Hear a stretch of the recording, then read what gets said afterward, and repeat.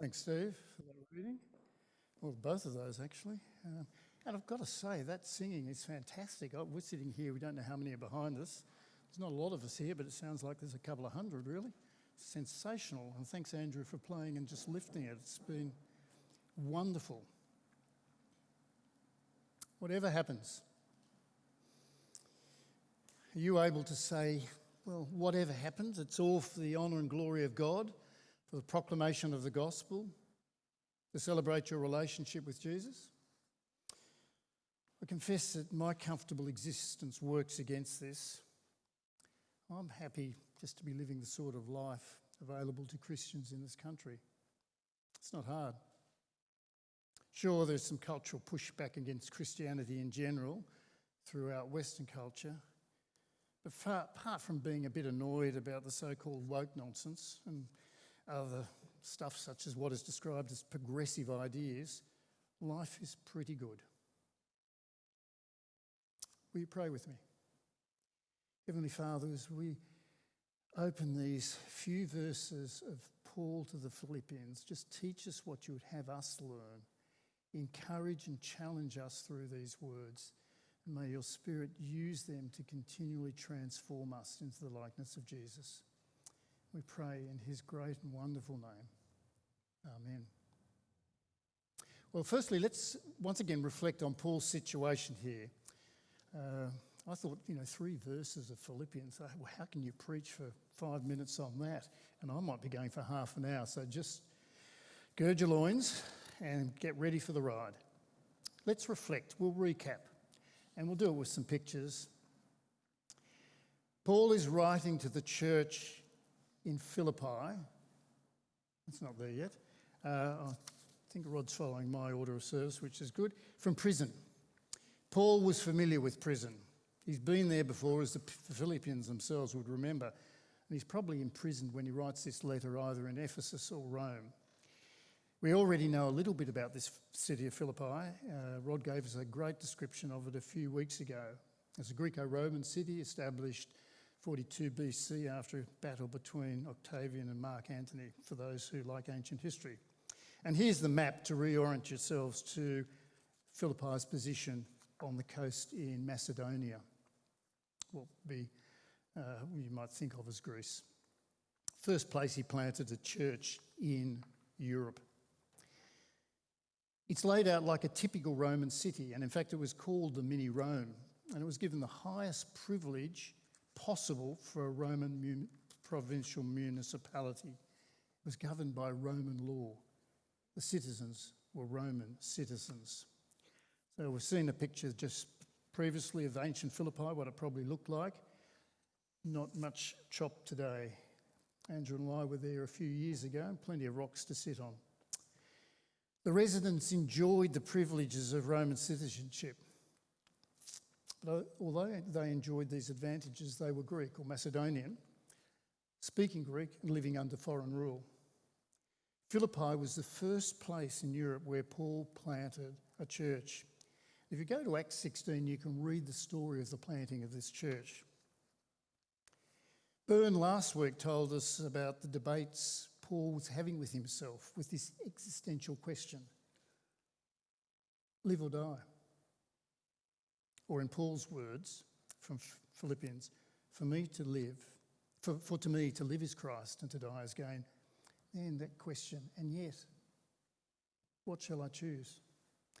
And although he was confident of remaining alive to serve Christ, even Paul could not be completely certain. And he writes, whatever happens. Whatever happens. Well, what is the whatever in whatever happens? Well, for Paul, the whatever is currently prison.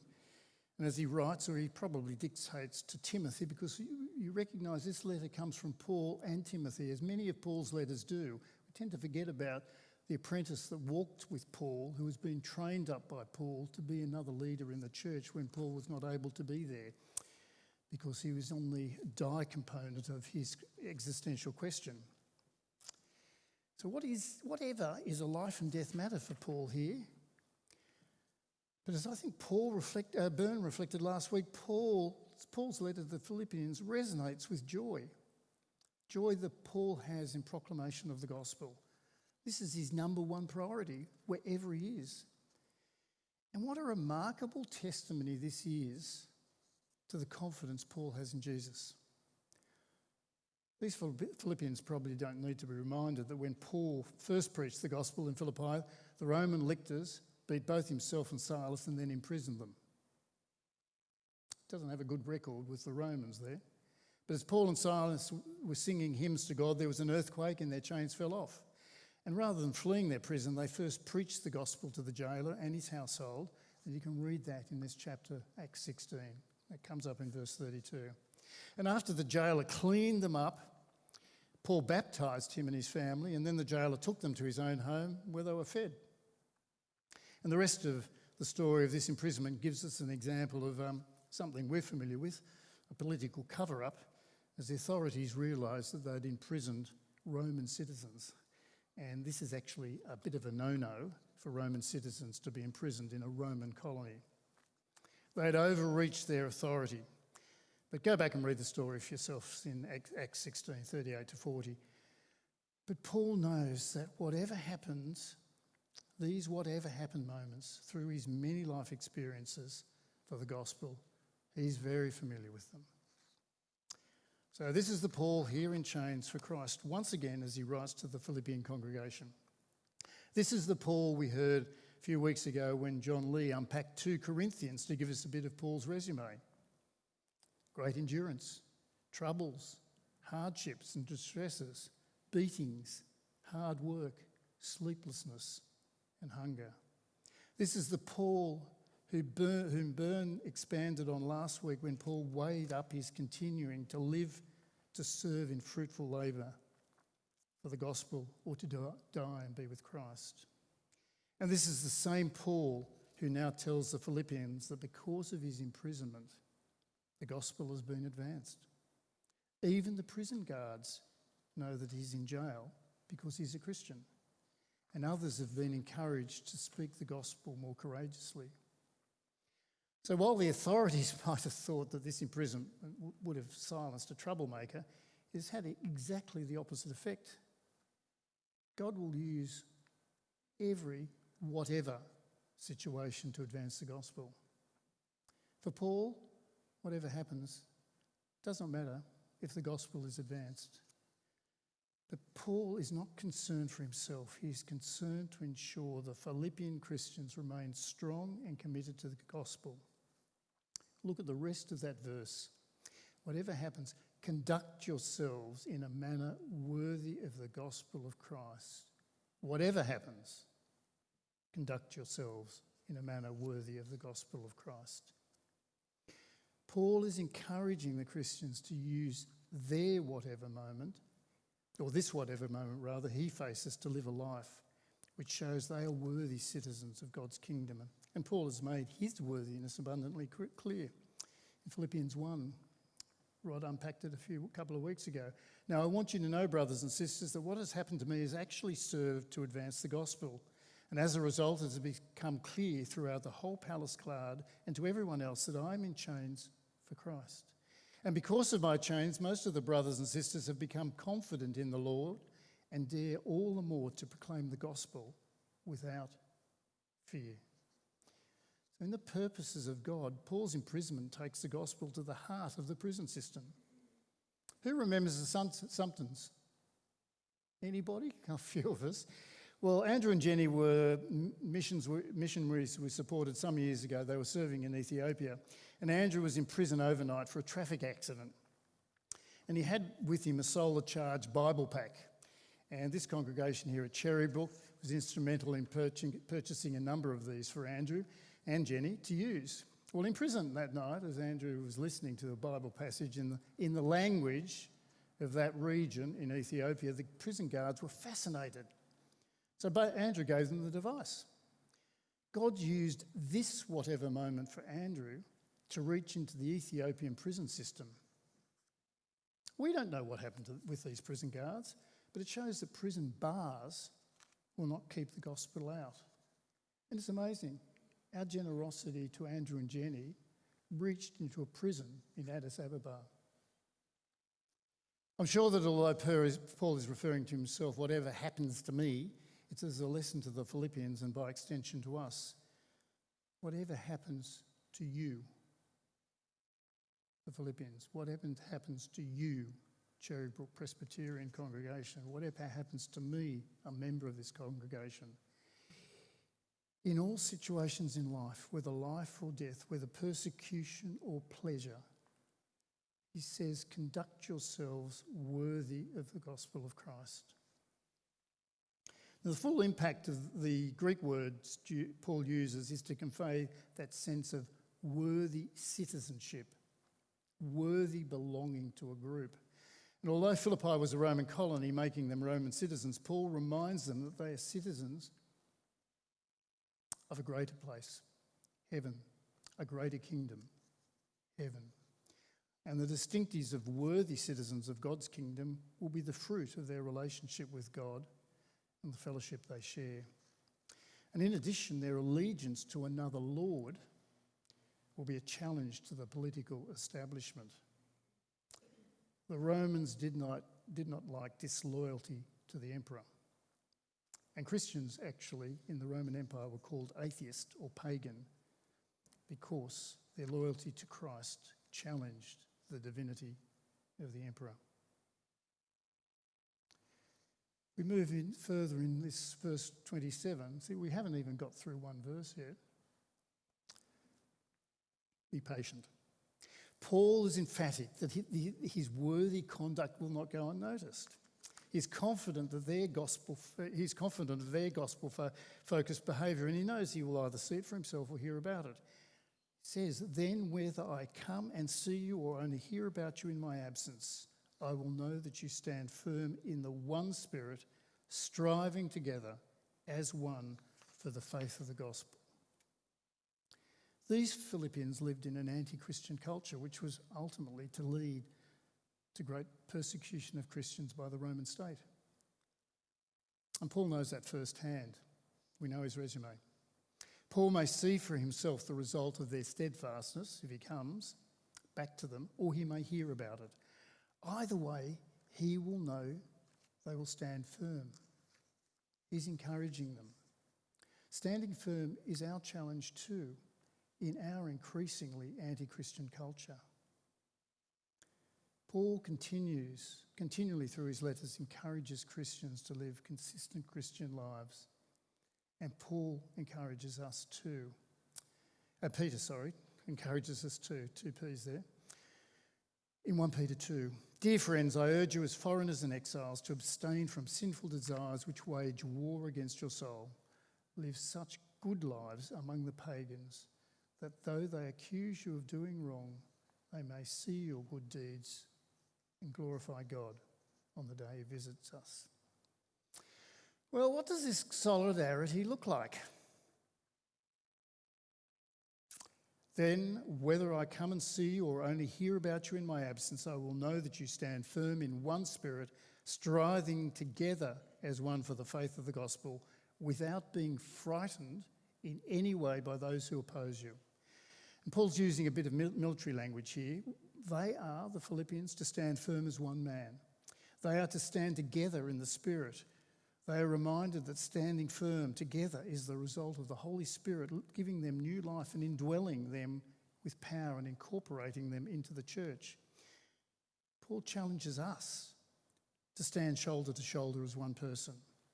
And this standing together as one man, standing side by side, reminds us of the unity, the teamwork and the solidarity which Christians should have and allow us to be fearless in the face of opposition. And this imagery wouldn't be lost on the Philippians. They would know the Roman military formation. Sure, it's there, yes. It was notoriously hard to break through this, what was called the tortoise or testudo.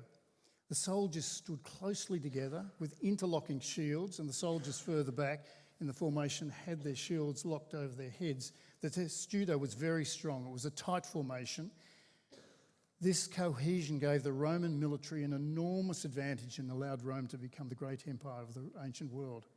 Well, we're to have this same courageous unity, strength, as one mind and one spirit.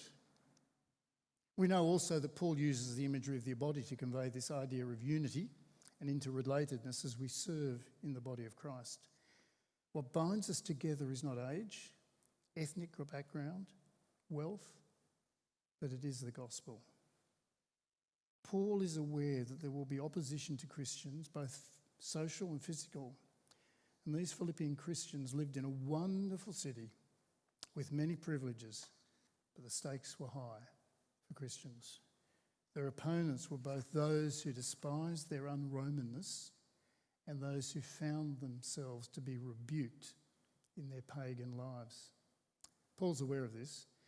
And Christians over the centuries have suffered physical oppression in desperate human attempt to silence the gospel. And indeed, Tertullian, one of the 2nd century church fathers, wrote that the blood of the martyrs is the seed of the church. The blood of the martyrs is the seed of the church. Paul himself reminds us too in Ephesians, "For our struggle is not against flesh and blood, but against the rulers, against the authorities, against the powers of this dark world, and against the spiritual forces of evil in the heavenly realms." The other component of our solidarity is to stand together without fear. Paul says, without being frightened in any way by those who oppose you. We're to be like soldiers, not budging from our post, loyal to our King and not compromising the gospel and the lordship of Jesus. We're not to fear. And Paul uses a strong word here for frightened. It's a word really conveying that sense of panic. Don't panic. Paul wants them to keep a cool head and remember that God is in control. Recall Psalm 46? That little passage in the middle. Be still and know that I am God. Paul wants them to keep a cool head and remember that God is in control. And this solidarity will allow them, and by extension to us, to stand fearlessly before opposition. And this fearlessness becomes a confirmatory sign of our salvation. Paul, this man familiar with suffering, reminds us that not only has God granted, or if you like, graced us with the belief in Christ, but we're also being graced to suffer for him. Verse 28. This is a sign to them that they will be destroyed, but that you will be saved, and that by God. Paul tells us through the Philippians that as we stand firmly together, committed to the gospel, we should see this as a sign that we will be saved. This confidence, this courage, this boldness will be a sign for the Philippians of salvation, by extension us, by God. Paul tells us in Romans too, I should say Romans as well. If God is for us, who can be against us? That's from Romans 8:1. And this is a sign of judgment, salvation for Christians and destruction for their opponents. Not that their opponents knew about it particularly at that time. I'd like to give you a quote from Don Carson, who captures a bit of this far better than I could. Your changing character, your untied stand in defence of the gospel, your ability to withstand with meekness and without fear the opposition you must endure constitutes a sign. That sign speaks volumes both to the outside world and the Christian community. It is a sign of judgment against the world that is mounting the opposition. It is a sign of assurance that these believers really are the people of God and will be saved on the last day. Paul reminds the Philippians that the sign of their salvation was both the fact that God in his grace had granted them not only salvation, but granted them also suffering. And they only need to look at the example of Paul, a man familiar with suffering. As he says in Philippians 1, as was unpacked previously, for it has been granted to you on behalf of Christ not only to believe in him, but also to suffer for him, since you're going through the same struggle you saw I had, and now hear that I still have. Do we hear complaints from Paul? No, just joy in the privilege he has of serving Christ. And how different for many of us when we complain about what in reality are minor inconveniences. These Philippians received the grace of being permitted to believe in Christ and the grace of being permitted to suffer for him and permitted to walk the way of Christ with him. Thus, the suffering experienced by a Christian is not a sign of God's neglect, but is instead a reminder that God is at work in their life. From 2 Timothy, Paul tells Timothy, in fact, everyone who wants to live a godly life in Christ Jesus will be persecuted. Well, what does this mean for us? Well, I think there's some sobering thoughts if we put ourselves in the shoes of the Philippians, and so we should. As Rod reminded us, these letters of Paul were written for the whole church. Now, this is the world for Christians, and is this world for Christians very different from then? I think we can resonate very clearly with those Philippian Christians in a Roman colony. We're Australian Christians, but our citizenship is not really here, it's elsewhere. We are saved through God's grace. We are in a spiritual battle in this world. Its values are not God's values. Its values are not our values because we're God's people. We are necessarily on a collision course with competing worldviews, but we do know the ending. God has won. Paul reminds us that we're not on our own. We're part of this organic thing, the church. This is the body of Christ. We are part of a unit. We are part of a team.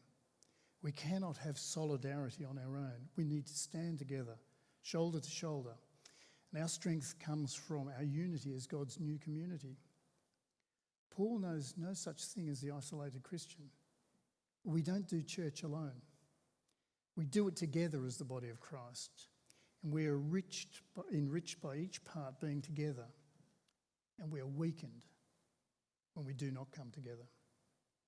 COVID has shaken the world, and none the less than the community of God's people. We've had virtual community and have been starved of real fellowship. Have we become lazy with the necessary health mandates of our governments? Have we become less secure and more socially anxious about coming out? Have the last 2+ years weakened our togetherness in the gospel? Why don't we reinvigorate our fellowship together? Let us contend in Paul's words, as one man for the faith of the gospel. Let us contend as one man for the faith of the gospel. It is in community that we can proclaim Christ and encourage each other as we feed on his word together, sing together the praise of his glorious name, pray together and share life together, and to do so in Christ's power. In our whatever moments, in your whatever moment, let's say with Paul, for I'm convinced that neither death nor life, neither angels nor demons, neither the present nor the future, nor any powers, neither height nor depth nor anything else in all creation will be able to separate us from the love of God that is in Christ Jesus. Let us stand up. I'll pray before we stand and sing. The song is a prayer as well. Let's pray. Heavenly Father, thank you that you do challenge us through these words of Paul. Thank you for the courage that Paul has shown and the way that you've used him to proclaim the gospel in so many parts of the world. We thank you that faithful generations have passed that message on to us and have stood firm. Thank you that many have been the seed that has grown the church. Their blood has nourished the land. Father, help us to be worthy of the calling you've given us. Help us to stand together with courage and conviction and boldness. We pray this in Jesus' name. Amen.